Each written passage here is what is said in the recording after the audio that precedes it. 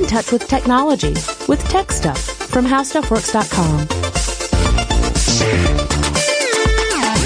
Hey there, and welcome to Tech Stuff. I'm your host, Jonathan Strickland. I'm an executive producer at How Stuff Works, and I love all things tech. And I am at the IBM Think 2018 conference, which is why this sounds a little different than normal. I am in a hotel room over at the Excalibur Casino, and I wanted to talk a little bit about what I saw and some of the talks that I went to. And I learned a lot of interesting things. Now, one thing to say is that the Think conference, it's all about IBM and IBM's partners and customers. And unlike a lot of companies that we deal with on a day-to-day basis, IBM doesn't really have consumer-facing businesses. In other words, it's not like you go to the store and you go buy IBM stuff. IBM mostly makes things for other companies. And as such, we don't necessarily encounter it directly. We encounter IBM's products because they are inside other things that we are using. So, it's interesting to go to these events and to hear these talks because a lot of it is stuff that is very much relevant for business leaders or for IT professionals or for, infrastructure engineers, that kind of thing, but less so for the general public, unless you step back a little bit. Even so, there were some really interesting talks that talked about where the future is headed as far as very big, broad technologies. And I thought that that would be the best way to kind of tackle this, to talk about these sort of trends that have been identified and these predictions that have been made about these kinds of tech, because those are the sort of things that are going to affect us moving forward, us being, the average person as opposed to people who are running a tech company. One of the things that they talked about, both at the keynote speech that was technically the very first big keynote speech, that was Ginni Rometty. Ginni Rometty is the CEO of IBM. She got up and spoke very directly to IBM's partners and customers. She talked about how there are different laws that we have created, more like observations really, that have described the way technology has developed over the years. Now, the most famous one is one I've talked about numerous times on this show. That would be Moore's Law.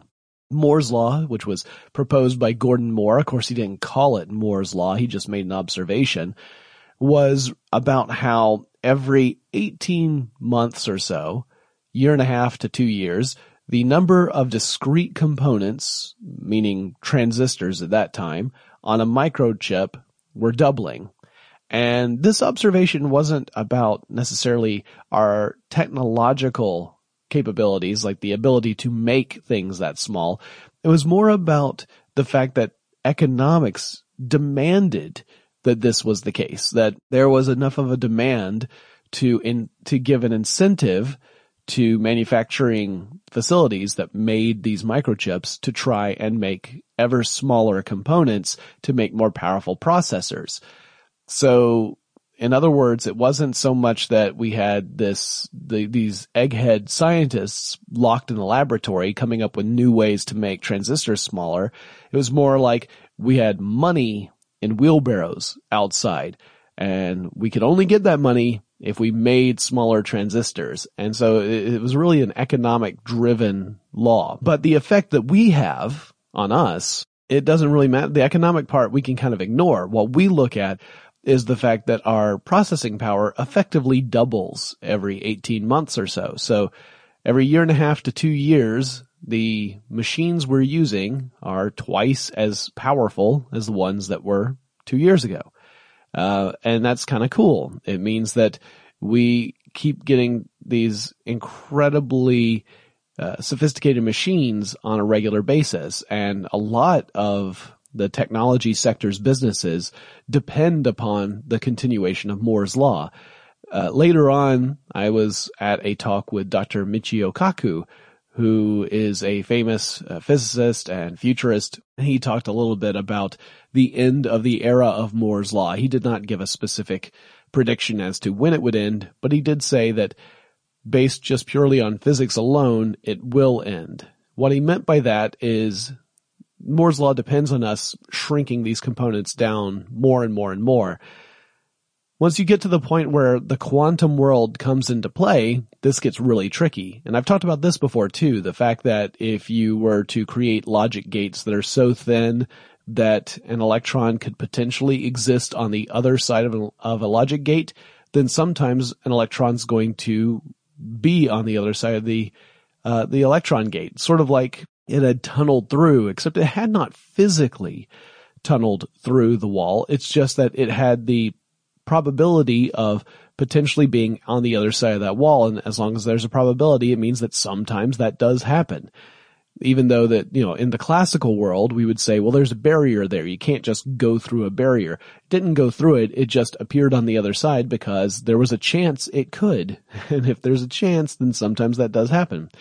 Well, even beyond that, even if you say, well, we'll keep figuring out ways to counteract this quantum effect so that we can keep having microprocessors that are accurate even with quantum tunneling being an issue, you eventually get down to the point where you're at the atomic scale, meaning the components you are creating are made out of atoms themselves. At this stage, it'd be really difficult to counteract those quantum effects.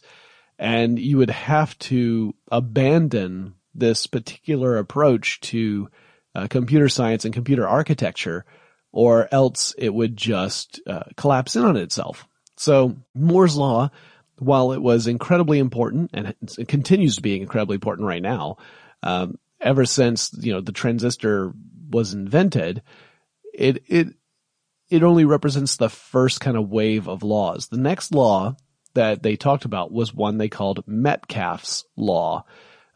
Metcalfe's Law is actually pretty commonly referred to law, just not necessarily among, regular folks like me and you. But Metcalfe's Law is about the value of a network. So how do you measure how valuable a network is? Like if you look at a network of devices and then you look at a different network of devices, how could you say which one is quote unquote worth more? Metcalfe's Law gives you that measurement. It states that the value of a network, of a telecommunications network, is proportional to the square of the number of connected nodes in the system. So however many nodes are there, and the node can be any connected device. They could be a computer, it could be a smartphone, it could be a tablet, it could be a game console. Those nodes collectively end up determining the value of the telecommunications network when you square the number of those nodes. It's those interconnections that make the network valuable. This is incredibly important, again, in the world of business, less so probably for me and you. The third law that they were proposing would be what they were cheekily referring to as Watson's Law. Watson, of course, is not just an artificially intelligent platform for IBM and for IBM's customers and partners. Watson also refers to the founder of IBM. That was his last name. But Watson's Law would be about how the amount of data in a system can be leveraged to get the amount of knowledge out of that data. This sort of as data grows exponentially, our ability to leverage knowledge from that data grows exponentially. So what the heck does that mean? Well, think of data as just points of information that are not necessarily connected to one another. They're not structured necessarily. This would be as if I recorded a podcast and I just started to say random words into the microphone, and I did that for 45 minutes to an hour. And okay, smart Alex, you might think that's how I do it now, but you're just mean. You're meanie heads. That's not how I do it. I actually think this stuff out, and I structure my data so that I create a foundation and then I build upon it. that's a very easy way to get knowledge, right? You have this structured format. You can digest it. You can synthesize it. You can then use that yourself. But if the data is unstructured, if the data is about a lot of seemingly unconnected things and it's spread across multiple types of files, let's say that you've got an enormous folder, and that folder contains files that are video files, they are documents, they're presentations, they're spreadsheets, they're all these different things that on casual glance don't have any connectivity to them. How can you make that useful so that you can actually leverage that data and do stuff with it? And that's kind of what IBM was focusing on. And that's really where they were talking about Watson quite a lot. It wasn't, a lot of people think of Watson as this supercomputer that played on Jeopardy, which is not accurate. Watson's not a supercomputer. The machine that ran Watson was just a machine. It was not the entity itself. If you wanted to get a little metaphysical with this, you could actually think about a human being and you ask, well, what is the human? Is the human being the body, the physical form, or is it the mind, the person, the personality, the emotions, the memories, the things that inhabit the body and also that control the body? Is that the person? And you might argue, well, it's actually the collective. It's the body and the mind. And I think that's a valid argument. You could also argue that Watson ultimately is a platform and the physical machine that runs that platform. I probably wouldn't argue with you too much there either, except I'd say that the platform is more important than anything else in this particular case. And by platform, I really just mean set of rules, set of algorithms that Watson uses in order to process information, to look for meaning, to look for results. So let's take that Jeopardy example. In Jeopardy, Watson played against two former champions, one of whom now records podcasts for How Stuff Works, so that's kind of awesome. And Watson was playing by looking at a clue, or looking, quote unquote. It was the clues being fed to Watson, and then going through its massive amount of data and trying to use that to figure out what the answer is. And it wasn't just looking at a list of trivia or facts. It's not like it's looking at an enormous table and every cell in that table is filled with a different fact, like George Washington was the first president of the United States. Instead, it's looking at a massive library of information and pulling bits and pieces of that information together to formulate an idea of what the answer is. And if that formulation reaches a certain threshold of confidence, Watson would then ring in and present that answer.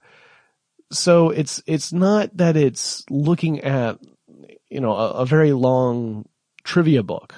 It's looking at all this information and drawing conclusions from it, the way similar to how a human being would. Not completely analogous, but similar.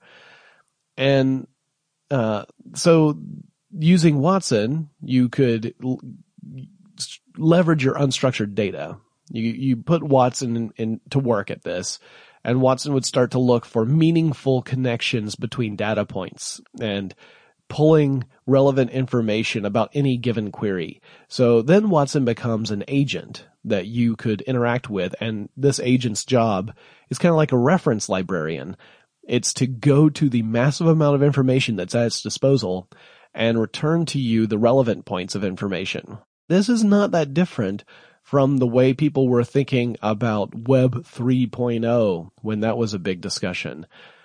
You may remember that people would talk about how right now, if you use a search engine, typically the way it works is you type something in the search engine and it pulls up a list of websites that may or may not have what you're looking for on those websites. So if you might be looking for let's say it's a history of the Crusades, and you type that into the search engine and it pulls for you a bunch of different sites written by different people. Some of them might be very easy to read and understand.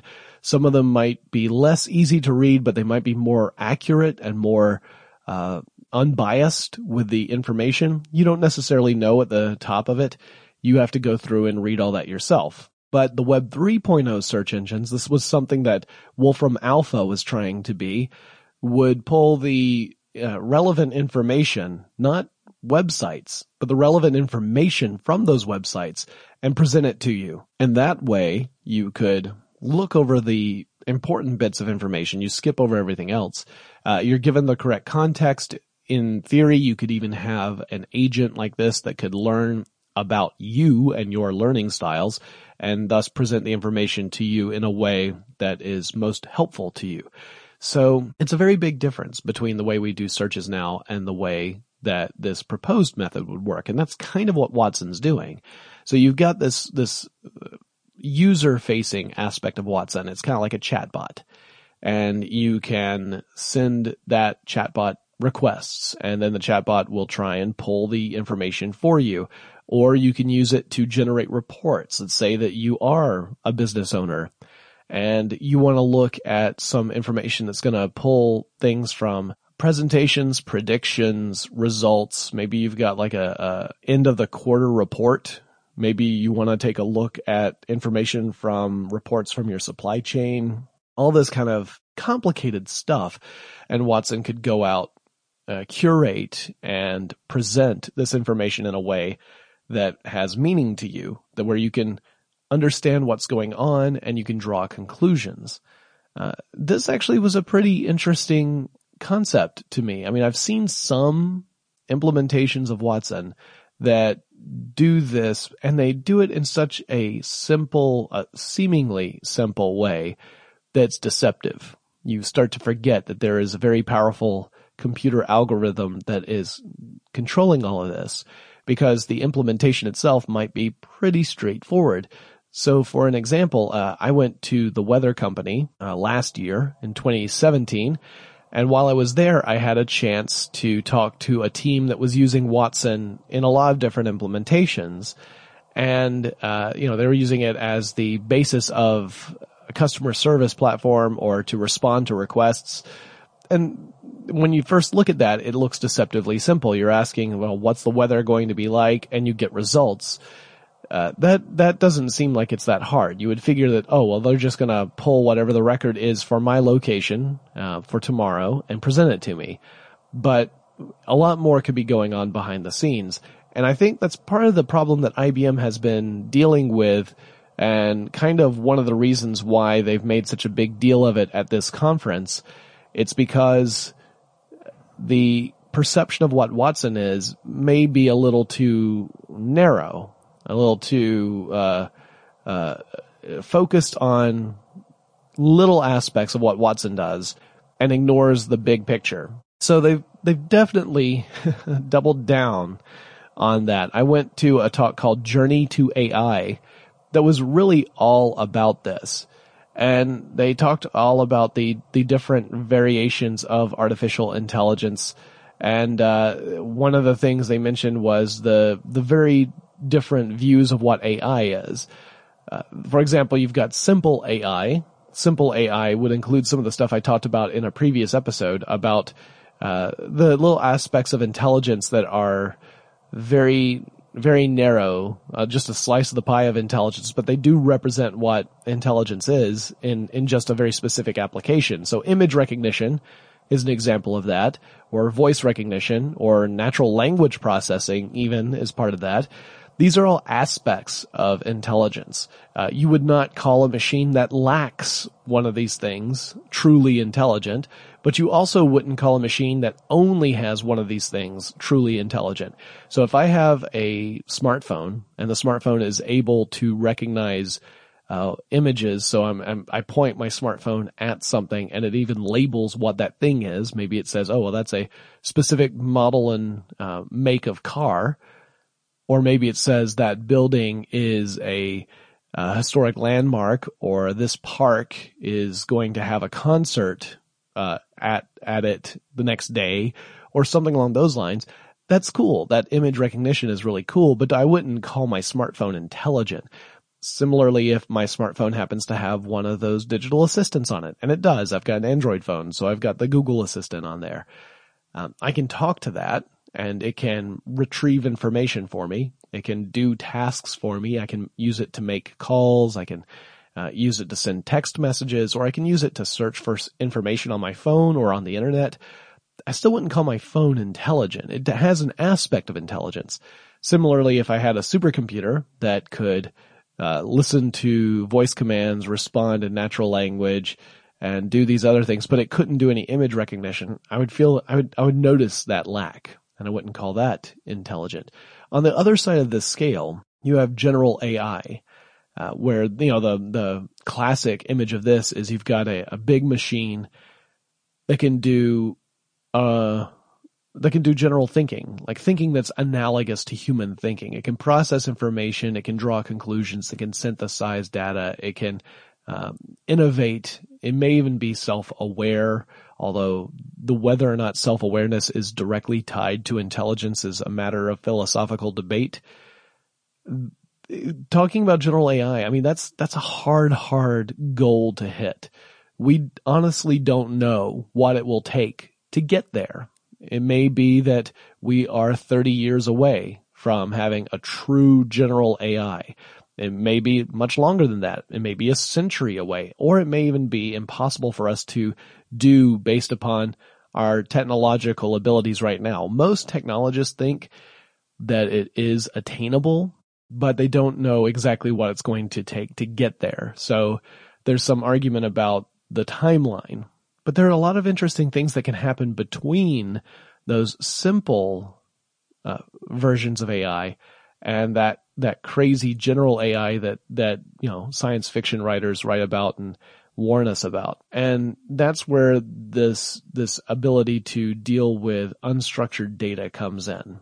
And designing AI is part of that problem, but as they mentioned in multiple presentations here at IBM, it's not just building the artificial intelligence to do this that's a challenge.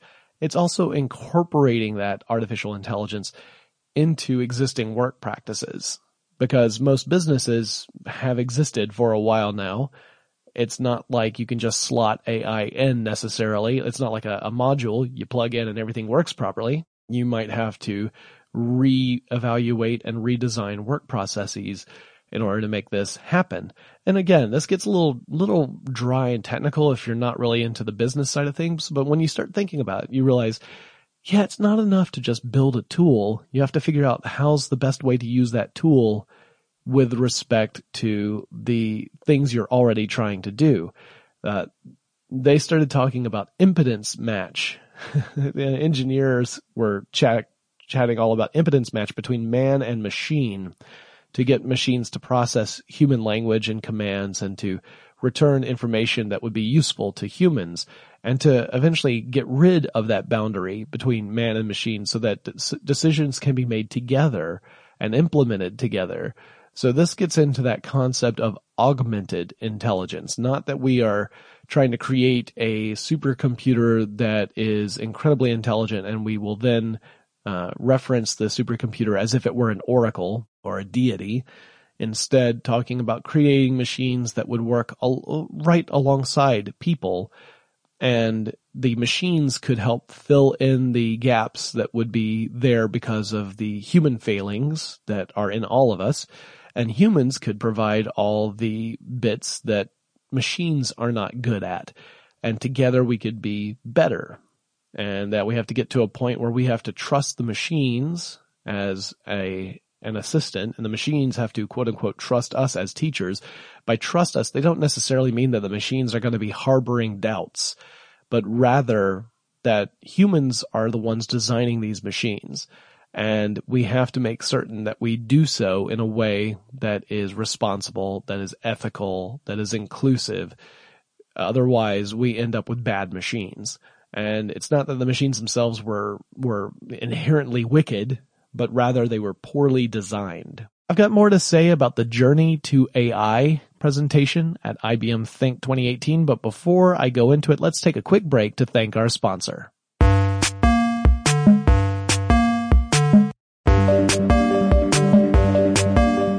The folks over at IBM are arguing that every single industry across the world is going to be affected by this sort of transformation of data and knowledge. They started referencing things like retail optimization or the oil industry or automotive industries, shipping. All of these things, they said, were going to transform dramatically over the next few years due to this kind of technology. And they talked about how the one field you can look at right now that is undergoing such a transformation is healthcare. Healthcare is transforming because we are seeing not just advanced tools come into hospitals and doctors' offices, but also these programs like Watson, where a doctor can actually turn to Watson as a colleague, almost like someone, a peer who can provide more information, a second opinion, if you will. In fact, IBM brought up some representatives from the American Cancer Society and some very prestigious cancer research hospitals to talk about this and about how cancer is a really, really difficult problem. It is a complicated disease. Really, when you think about it, cancer is a family of diseases. It's not just a single illness, but rather a whole suite of illnesses. There are hundreds of different types of cancer. Now, to make it more complicated, there are different methods for diagnosing and treating all these different types of cancer. And that obviously means that you have to be very careful when you're an oncologist, a cancer specialist, to correctly identify, to diagnose, and to treat specific types of cancer, because a treatment for one type may not be effective for a different type. And not every place in the world has access to incredibly gifted, educated oncologists.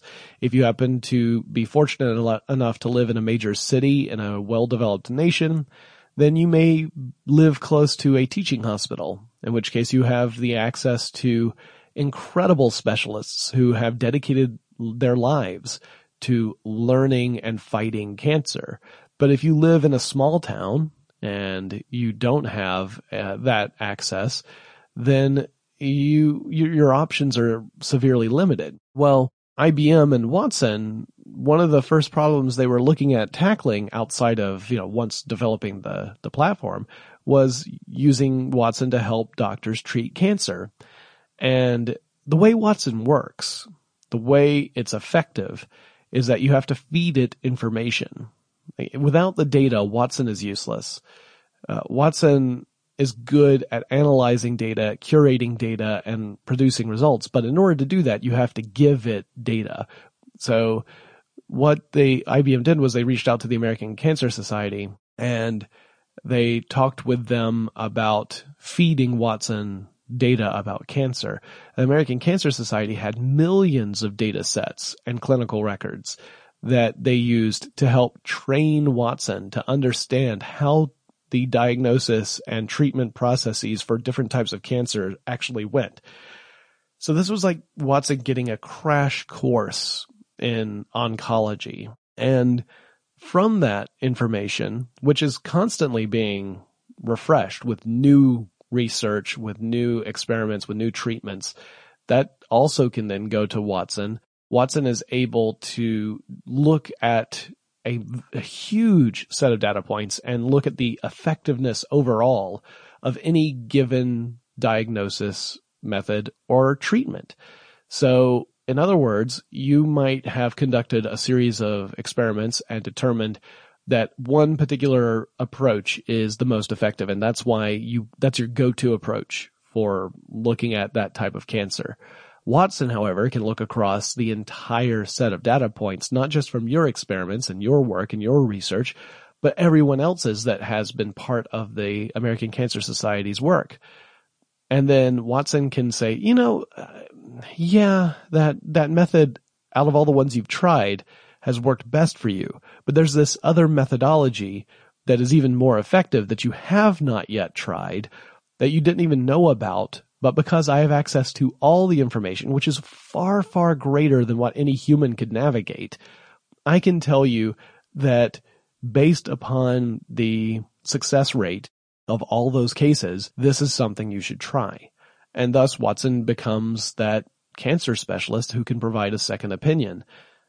This is a very powerful tool, something that can legitimately save lives. And it is of a real consequence to those of us in the audience who are not just trying to create a business, or I shouldn't say just, but are trying to create a business or trying to figure out how to streamline our back end processes as we try to do whatever it is we do. This is life and death for millions of people around the world. It's a really interesting case study too. I mean, that so far Watson is being used in more than 200 hospitals across the world. More than 10,000 patients are able to take advantage of this, using Watson to help make decisions. Really, it's the physicians who are using Watson to kind of guide themselves and get that second opinion, which may or may not confirm what the original physician had concluded, help refine approaches, help give options to patients, which obviously is also really important. And when you consider that this year alone, in 2018, 1.7 million Americans will be diagnosed with cancer, you realize this is a very big deal. And of course, that's just the United States. Obviously, global numbers will be much higher. And again, if you happen to live in a country like the United States and you're near a learning hospital, you then might have access to people who are the leading practitioners, the leading thinkers, the leading researchers in cancer. But if you live in a developing nation where you have a much worse ratio of doctor to patients, then you would really want to have access to this deep level of expertise. That's the whole concept.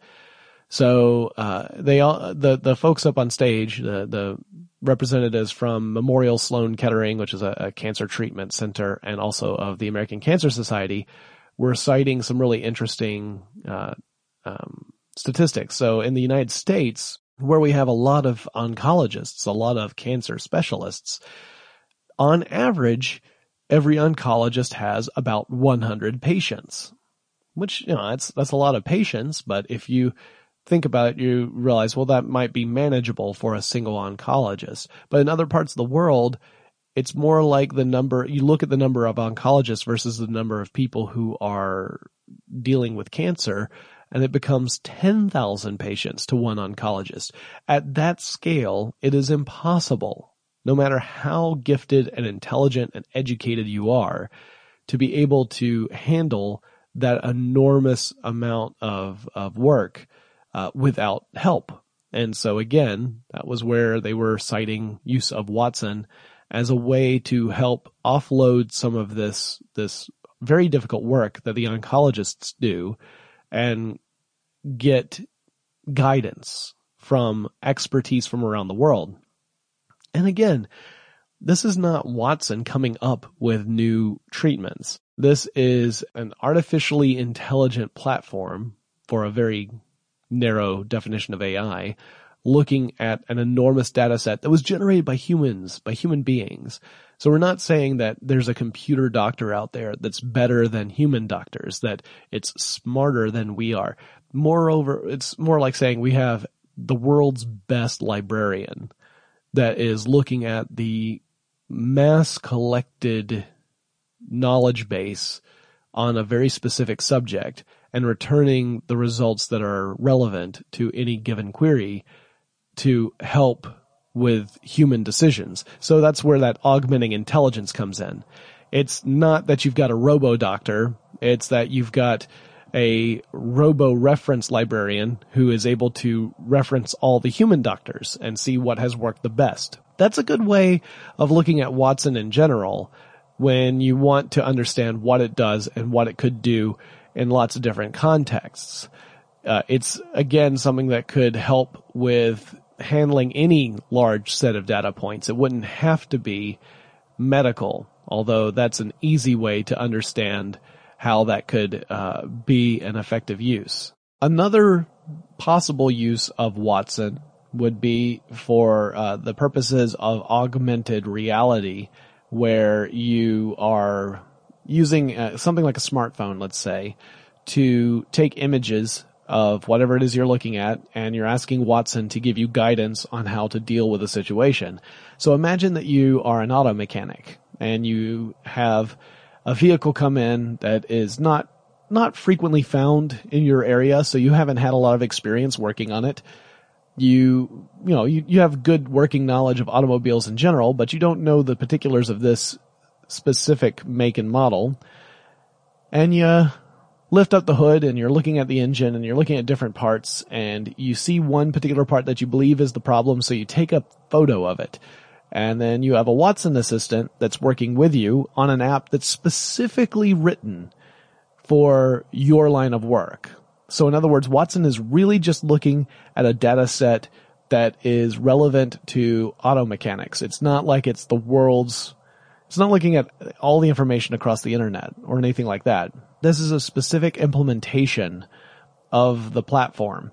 And then Watson references its information, returns the results to you, and explains what that part is, what are some of the common problems, what is the problem that you have encountered specifically, how do you address it, do you have repairs you can make, do you need to replace the part, if you do need to replace the part, where would you get it, how long will it take to get there.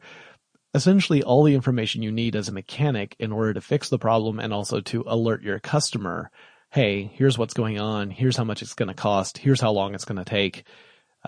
And you could even answer why. You could find out where the delays are. If it's going to be something that's going to take it's going to take 2 weeks. Why? Well, because here's the obscure part that I need to order, and here's the really complicated supply chain of how it's going to have to get to me.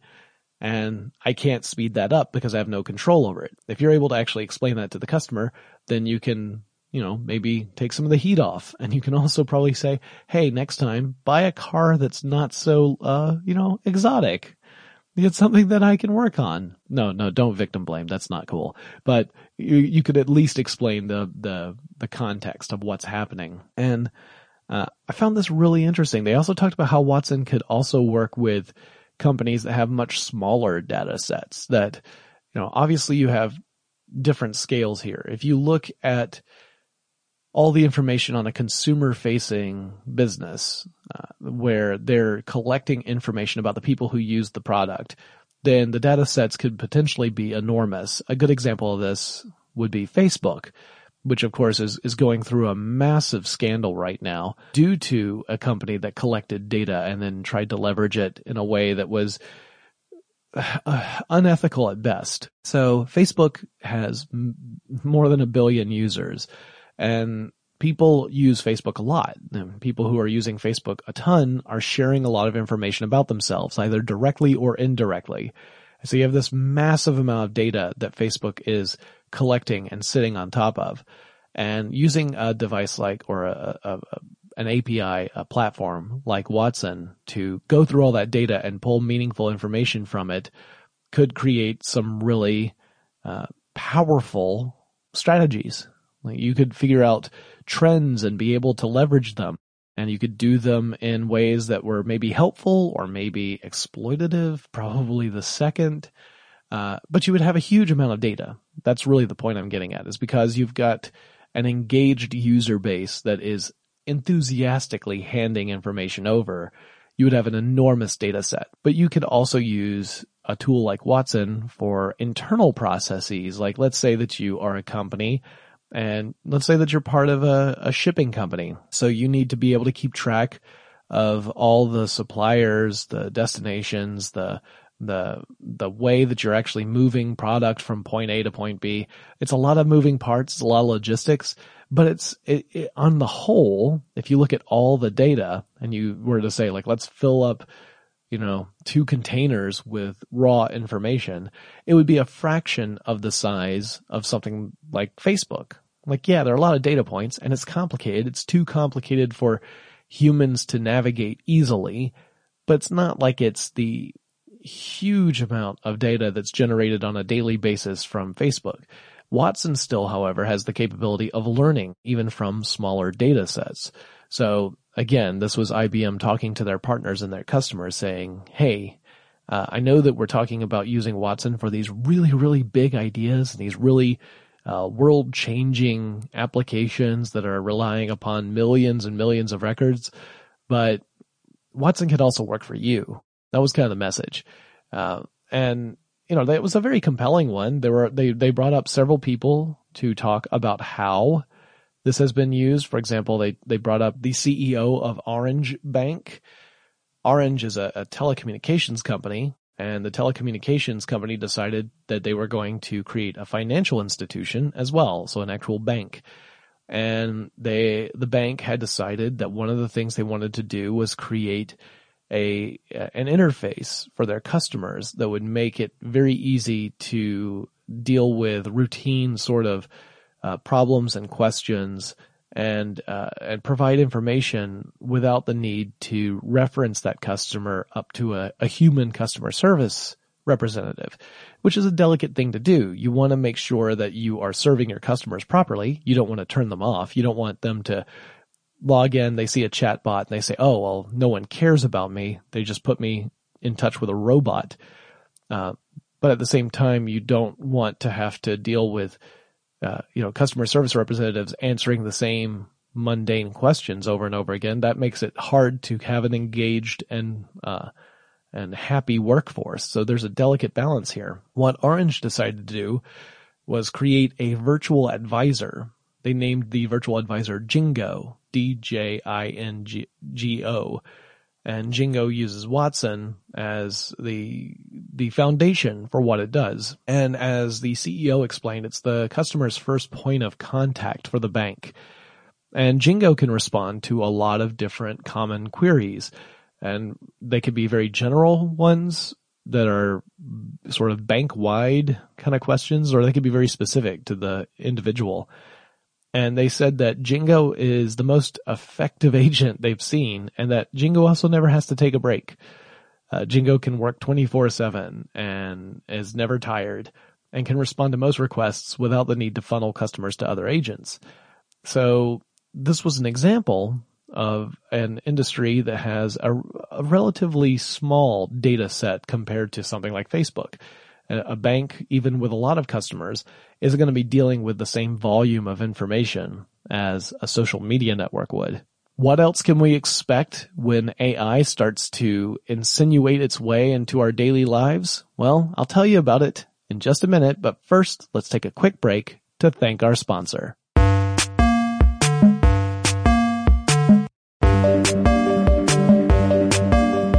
IBM also chatted about how AI could help out in the field of human resources.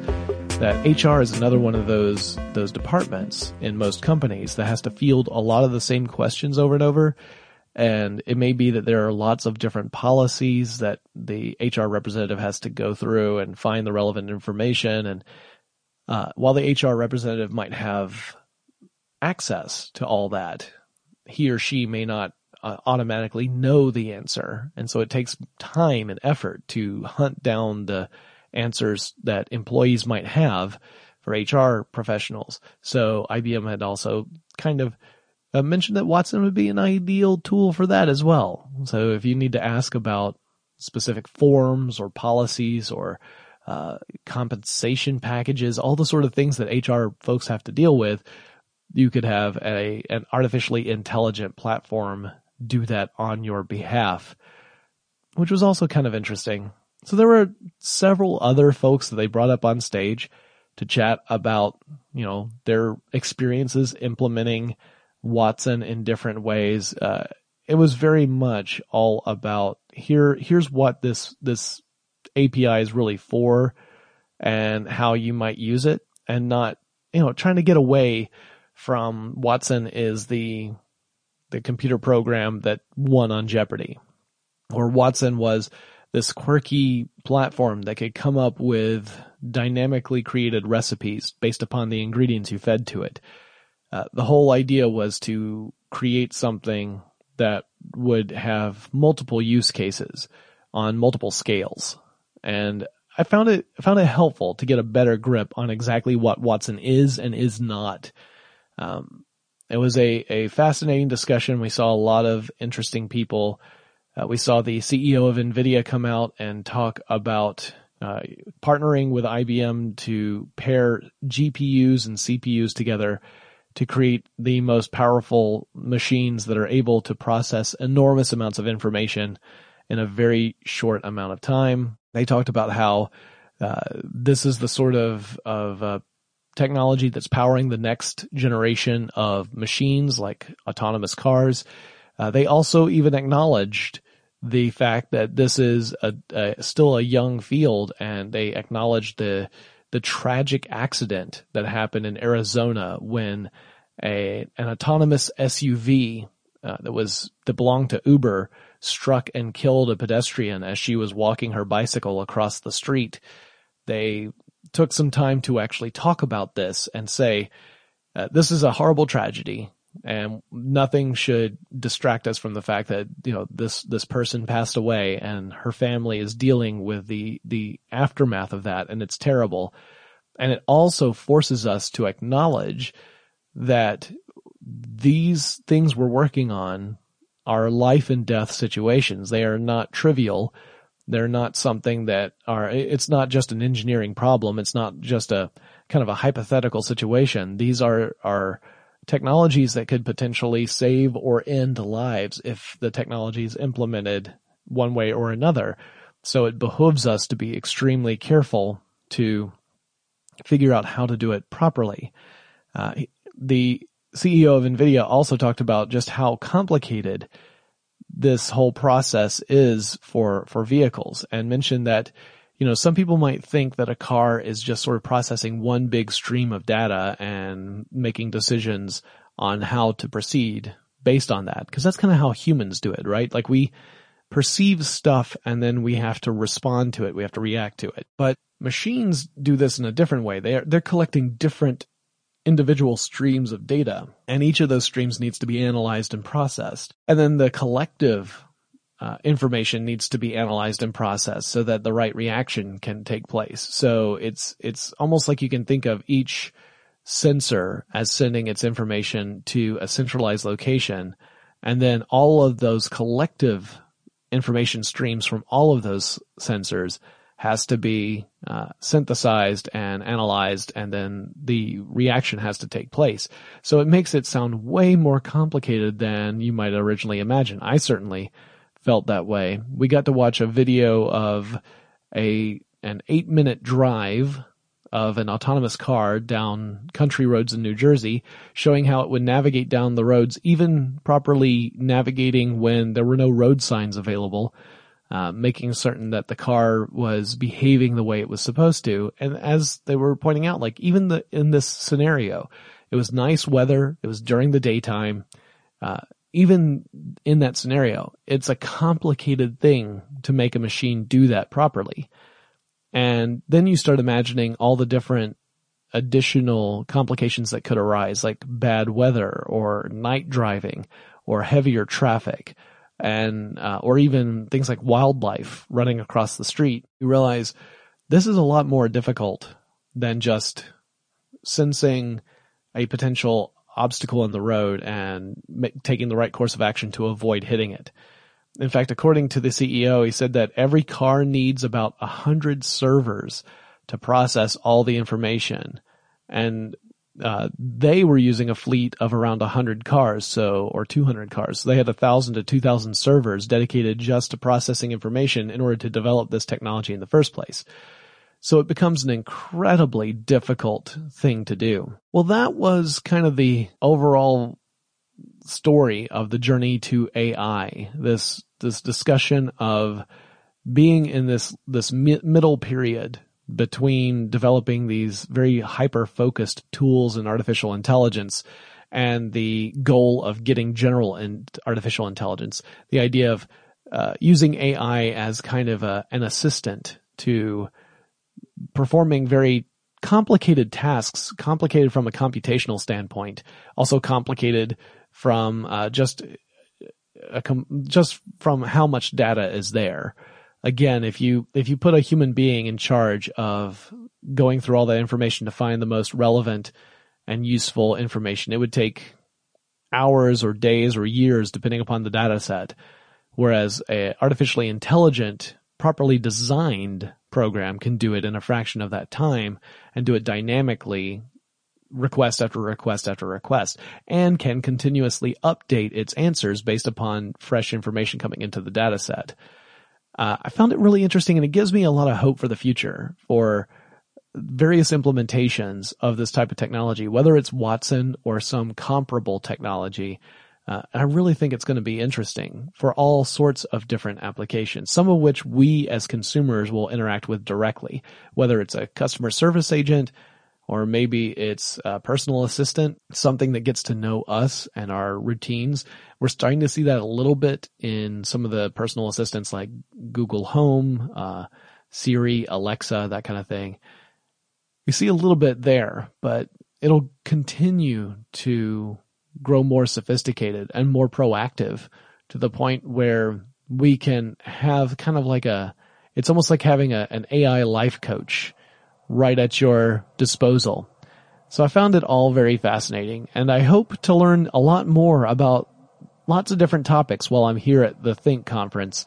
I can't wait to chat with you guys more about quantum computing. I actually got to see a model of what a quantum computer looks like, and boy howdy, it does not look like a normal computer.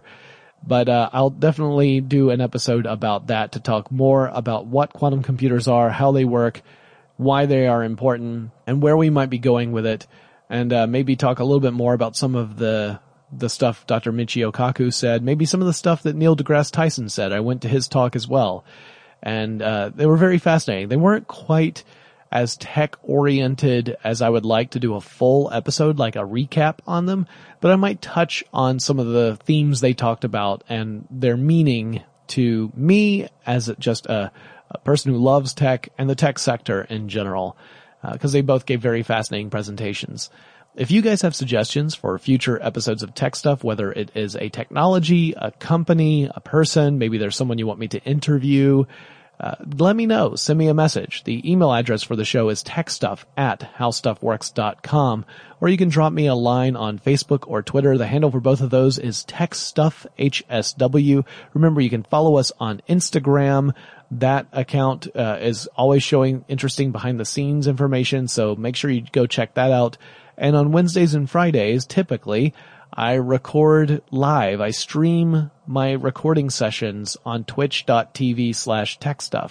So you can come and watch me record one of these episodes. There's a chat room there. You can jump in there and chat with me live as I'm recording, although I don't respond until I hit a break, because otherwise I find it too distracting and I ramble, and that does not make for good podcasting. But please come on by, say hello. I would love to see you there, and I'll talk to you again really soon.